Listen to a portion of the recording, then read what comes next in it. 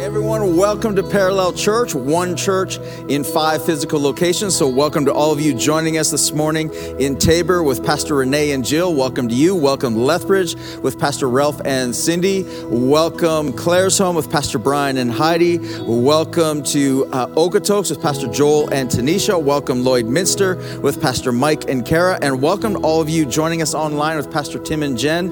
Welcome to all of you. It's so good to be seen. I'm seeing you all right now, and love you all. And I want to take a moment before I get into my message to congratulate all of our graduates. Let's give them all a big hand. If you are part of our church and you graduated recently, you just finished school, huge congratulations to all of you. We're so proud of you, whether you graduated high school, whether you graduated college. We're just so proud of you. I wasn't able to give graduation speeches at all this year, but if I was, I would give them this message. So this message is for you. The rest of us get to listen in, and we're going to have a lot of fun. I think this is going to be helpful for not just the graduates, but for all of us. I want to share an insight that Pastor Leon Fontaine taught me. Oh man, it must have been 20, 25 years ago.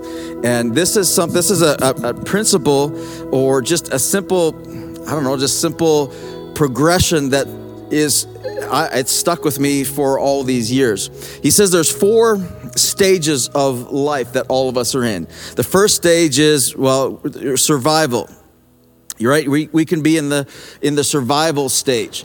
And he said, one of the things that he said about these stages is that he says it's not your whole life can be summed up in these stages, but also parts of your life can be summed up in your stages. So you're in the survival stage. Survival is we're just hanging on. I hope we make it. I don't know. So you can be financial survival stage where I hope we're going to be able to make it. You can be relationally in a survival stage and going, man, I hope we can make it through.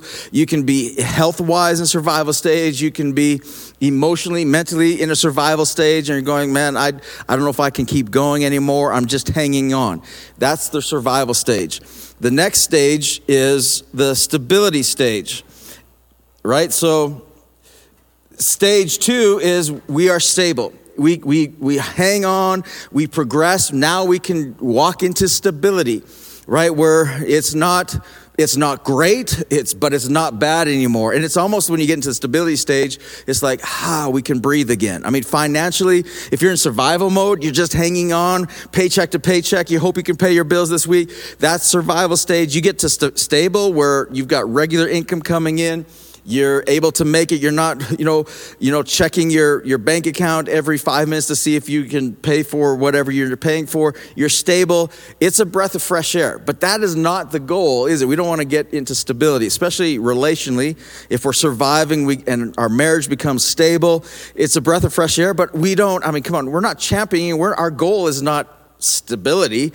That's not where we want to rest. We want to progress. And the third stage is success. Okay, we want to get to success. Now, graduates, come on.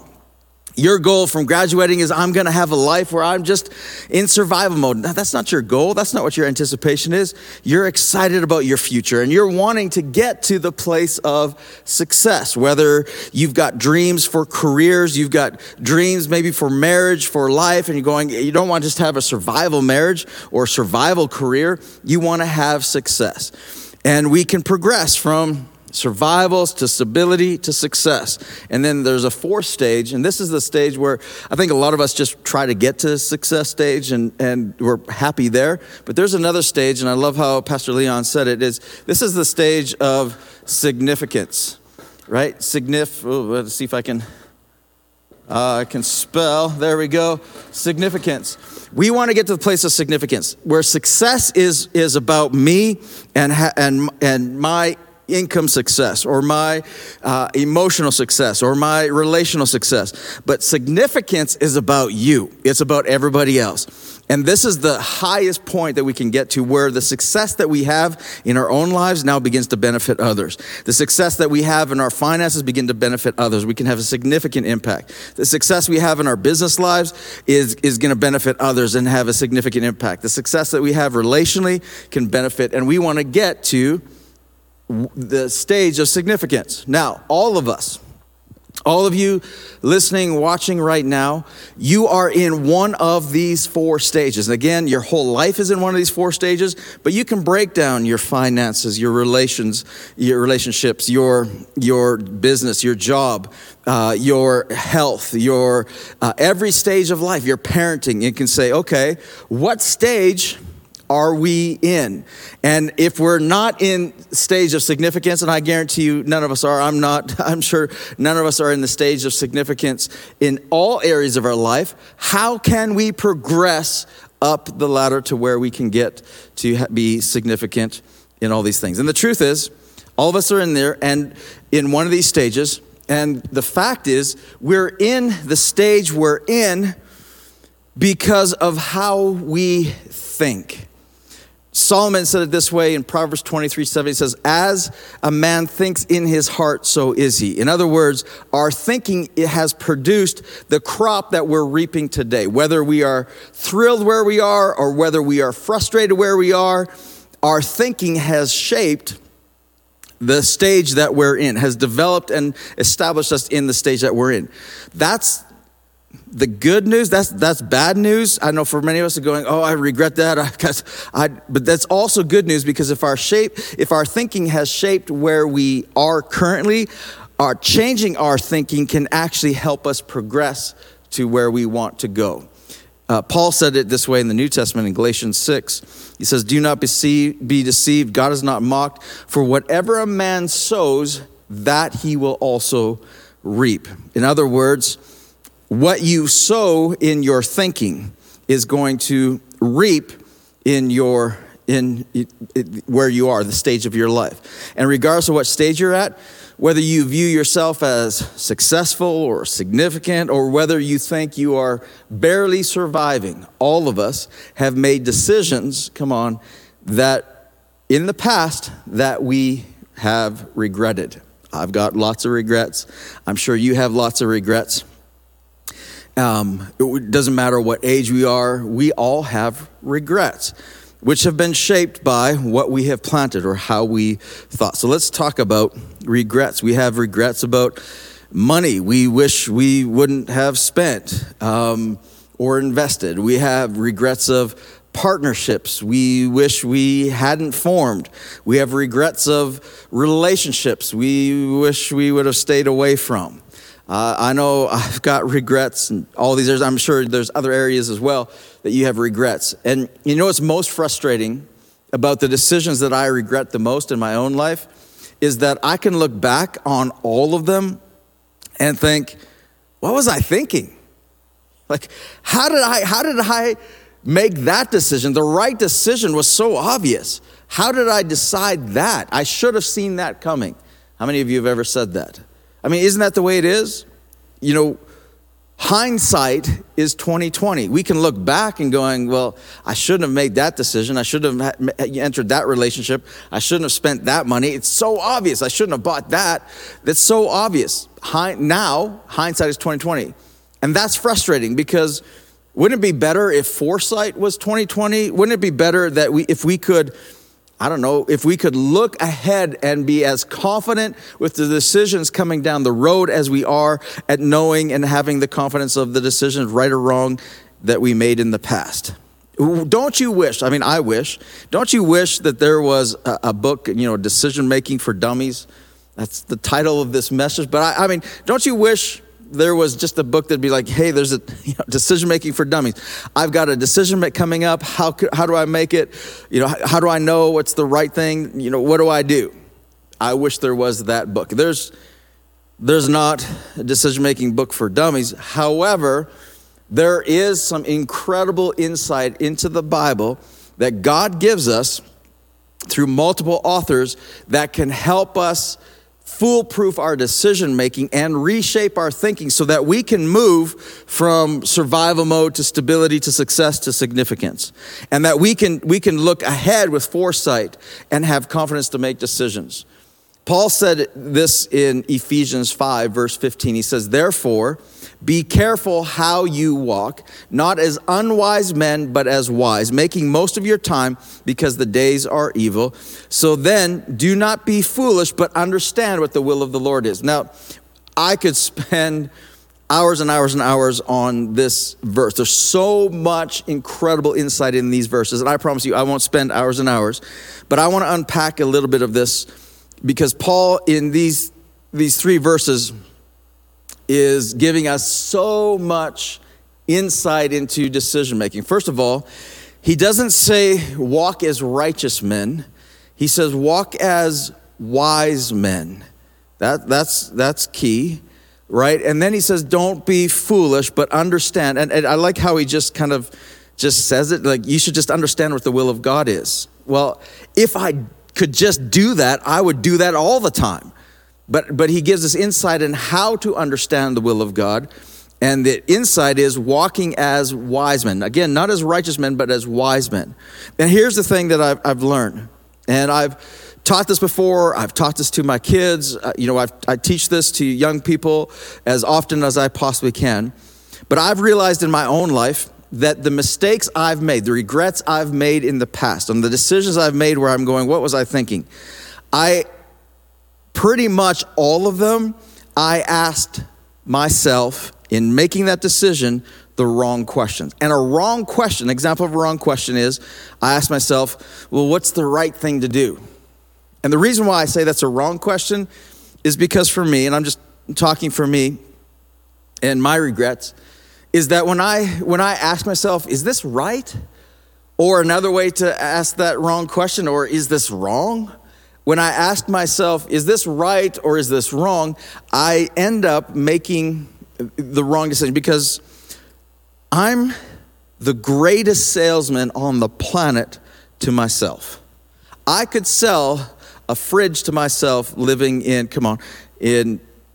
Tuktoyaktuk, way up north. I can sell myself anything. I can sell myself in anything. So if I ask myself, is this right or is this wrong? I can begin to, the moment that I ask that question, I begin to justify to myself why it's not that bad, or why, I don't want to be legalistic. I can talk myself into making anything right. So if I go to buy a car, for instance, and I'm asking myself, what is this a right decision or is this wrong? Is this right? Is this wrong? I even put columns, benefits and negative, like, is this right or is this wrong? I can talk myself, if I really want something, into something. And the regrets I make when I look back on, the regrets I have is because I talked myself out of something that I already kind of knew wasn't right, but I asked the wrong questions and therefore got the wrong answers. The better question to ask is, what is the wise thing to do? Not what is right, what is wrong.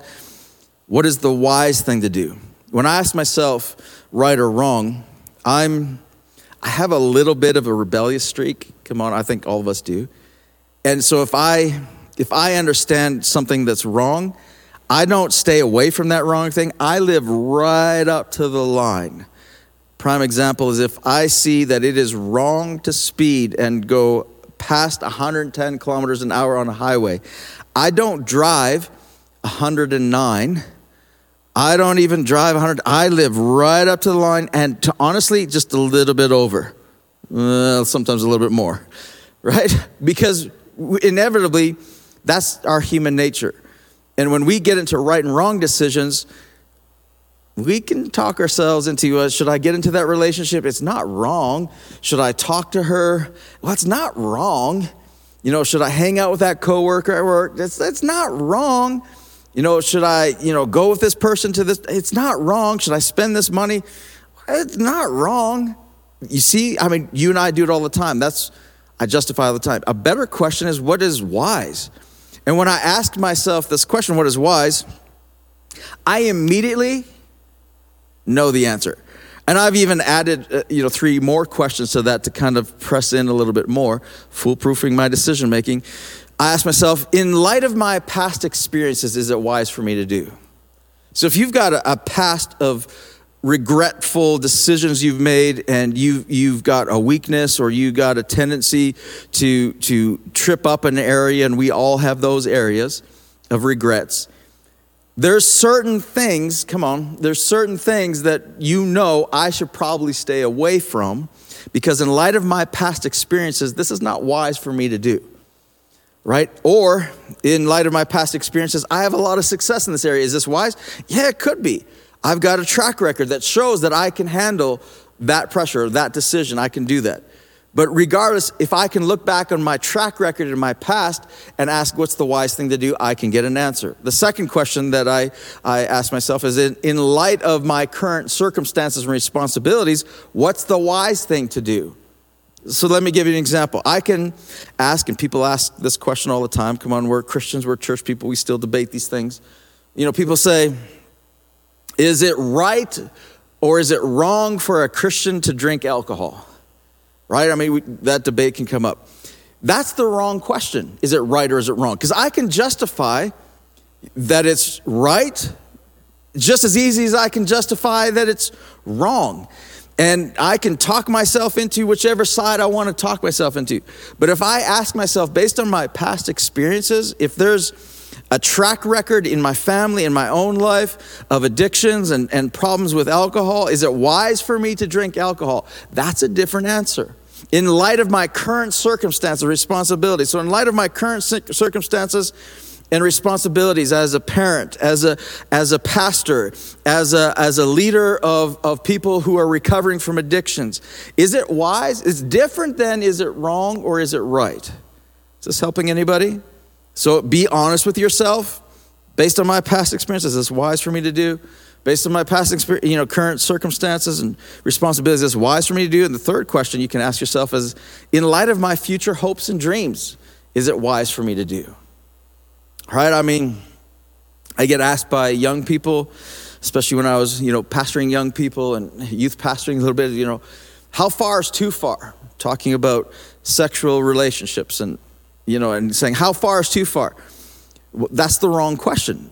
It's the wrong question because I'm saying, okay, because what I'm really asking is, what's the line between right and wrong? And I want to live up right to that line or just a little bit over, right? And then we get ourselves into trouble. Instead, if I ask, in light of my future hopes and dreams, in light of the type of marriage that I want to have, successful marriage and significant marriage, in light of what my dreams are, my future hopes and dreams, what is the wise thing to do? That will change how you respond to the question. Should I buy this? Well, in light of your future hopes and dreams, should I buy that car? If I have a dream to buy that house, is it wise? It's not wrong for me to buy that car, but if I have a dream, a hope and dream to buy that house, maybe it's unwise for me to do that in this time because of my future hopes and dreams. These are great questions. And here's the thing. They're painful questions, and they're painful because you know the answer. And once you ask these questions, you most likely already know the answer. And then you have a choice to make as to what you will do. Solomon says this, and I love this because he's reiterating my point. And he says, he who trusts in his own heart is a fool, but he who walks wisely will be delivered. He who trusts in his own heart to discern right and wrong or to make those decisions on your own is a fool. You're going to make the mistakes. But he who walks wisely will be delivered. Delivered from what? Regret. I love Solomon. I love the book of Proverbs. And in fact, you can break down the book of Proverbs into four main characters. And it'll help you understand the book, is that the book is really written about four main characters. And he describes it in Proverbs 1, what these four characters are. He says this: wisdom shouts in the street. She, that's one of the characters, lifts her voice in the square. At the head of the noisy streets, she cries out wisdom. At the entrance of the gates in the city, she utters her sayings. And then, this is what wisdom says. How long, O naive ones, character number 2, will you love being simple-minded? And scoffers, character 3, delight themselves in scoffing. And fools, character 4, hate knowledge. So let's break down those characters for a moment. Let's talk about them. Let's talk about the naive. And we've got chairs up here. And each one of us, again, just like we are sitting in our lives, we're sitting in one of the 4 stages of our life. We're sitting at each, again, different areas of our life. We're sitting in one of 4 chairs, the chairs that Solomon describes. He describes the naive.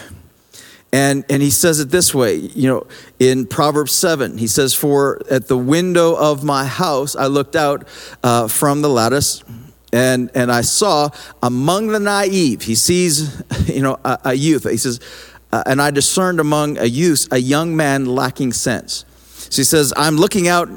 Solomon's just, gets up or whatever he's doing, about to go to bed, looks out the window, and he sees a young man. And he says, this guy's naive. And you're saying, well, Solomon, that's harsh. Why do you call him naive? Well, he'll describe that why in a moment. But naive, if you're sitting in this chair, it's not a put down. Being naive is not an insult. It's just the reality is all of us at some point in our lives, we're just naive. When we're younger, we're naive to some things. When we're older, we're still naive to some things. We don't experience everything. If you go to a new job, you're naive to the culture. You're naive to the job, to the details. You're naive to those things. We all enter at times in all of our lives. We have parts where we enter into things that we just don't know what we don't know. That's naive. The naive say things like, man, you're just overreacting. This is what we say to our parents. Mom and dad say, I wouldn't go there. I wouldn't hang out with those people. Come on, mom and dad, you're just overreacting. I know it's going to work out. It's going to be just fine. You're just overreacting. That's the language of the naive. Solomon described the language of the naive this way. He said, he continues on talking about this young man. In Proverbs 7, he says, suddenly he follows her. She's got a reputation apparently. And she's a married woman. We know this in Proverbs 7. A married woman that he walks by her house, this married woman has a reputation for being a seductress, an adulterer. And this young man, naive, walks by her house, is what he describes in Proverbs 7. And he says he follows her as an ox goes to slaughter, as one in fetters to the discipline of a fool, until an arrow pierces through his liver and a bird hastens to the snare so that he does not know. It'll cost him his life. And you're thinking, Solomon, you're way overreacting. It's one night. It's one act. It's one mistake. It's not a big deal. And Solomon says, oh, no, naive. You don't know that this regret or this decision is going to cost you a lot more than you anticipate paying. That's the naive. The second chair is the fool. Okay, the fool. The fool is one who is no longer naive. Solomon says this in Proverbs 10, verse 23. He says, doing wickedness is like sport to a fool, and so is wisdom to a man of understanding. What's he saying? He says a fool, a naive one, just doesn't know any better. A fool knows better and yet decides to do the wrong thing anyway. If you know wickedness and you play it like a sport and you're like, you know it's wrong, but you do it anyway, Solomon says, you're a fool. Or in the words of Mr. T, you a fool. Like, come on. Right? So, come on. I just dated myself right there. I'm sorry. But the language of the fool is, I hear what you're saying and you're probably right, but I got to be honest with you, I don't care. I know it's wrong. I just don't care. I like it feels good. And, I know. Solomon says a lot of things about the fool. Again, 4 characters in the book of Proverbs. There's lots that he says about each one of them. But he says a fool is like a dog that returns to a vomit is a fool who repeats his folly, which is gross. I mean, come on, what an analogy. Have you ever seen a dog puke up and then it laps up? Come on, what you just ate made you sick and now you're going to eat it again? Solomon says, yeah, that's a fool. What just made you sick, what just made you regret the actions or the decisions you just made, and you're going to run out and do it again? Come on, you know it's going to harm you. You know the consequence, and you're going to do it again? He says, that's a fool. Then he goes on, he says this, he who walks with the wise men will be wise, but the companion of fools will suffer harm. This is so important, young people. This is so important, not just young people, all of us. It says eventually, the fools, the companions of fools are the ones who reap the consequences of foolish decisions. that if you hang around with fools, you're going to get hurt too. Eventually the consequences of a fool will catch up, and they will end up alone because they've hurt the very people they love. The third chair is the chair of the scoffer. Okay, so a naive person is clueless. Okay, the fool has a clue but just doesn't care, right? The scoffer is clueless, could care less, and is now critical. They will make fun of your convictions, your stand, your morals, your trying to be wise, and they will say things like, you're just so narrow-minded, don't force your beliefs on me. That's the scoffer.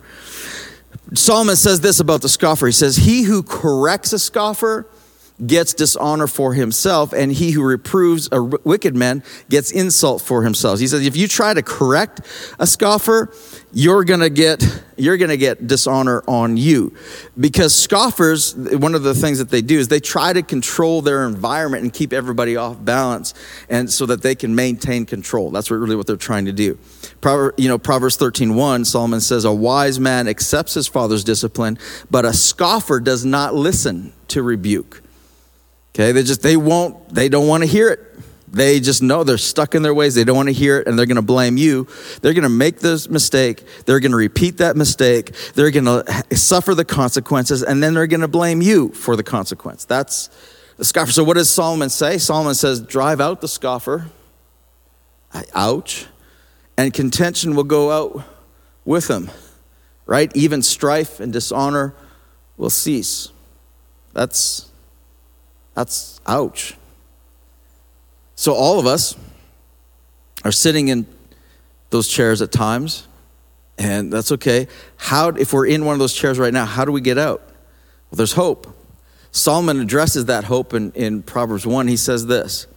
He says, turn to my reproof. He's talking about God. Turn to my reproof. Turn to God for correction, reproof, discipline.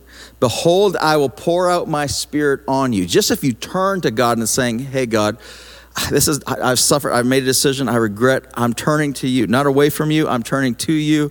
And he says, I will pour out my spirit on you. I will make my words known to you. But he who listens to me shall live securely and will be at ease from the dread of evil, or the consequence. Then he says, Solomon says this in Proverbs 4, he says, get wisdom. Whose responsibility is it to get it? It's ours. Get wisdom. Get understanding. Do not forget nor turn away from the words of my mouth, or the words of the Bible, or the words of God's Spirit.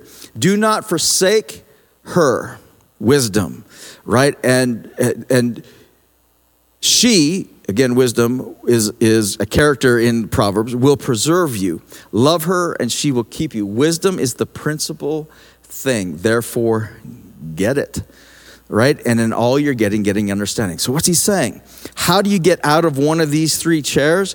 You climb into this chair and you, first of all, turn to God and saying, God, and James said this too, if anyone lacks wisdom, let him ask, and saying, God, I need wisdom. I don't know how to make this decision. God, I need your help. I need wisdom. And he says the Spirit, Solomon promised that the Spirit will come and fill you and be a part of you, and you can seek it. And he says, you pursue wisdom, you pursue understanding, you get knowledge, you get understanding, and then apply that knowledge and understanding and you will be wise. So when you're naive, get knowledge so that you're not naive anymore, and you can slide into the wisdom chair. When you're a fool, look to God for reproof and correction, and you can get wisdom and understanding, you'll get into the wisdom chair. If you're a scoffer, repent, turn to God and saying, God, help me, I need wisdom, and you can get into the wisdom chair. And the best way to get into the wisdom chair and stay in there is simply by asking this question: what is the wise thing to do? Not what is the right thing to do, what's the wrong thing to do.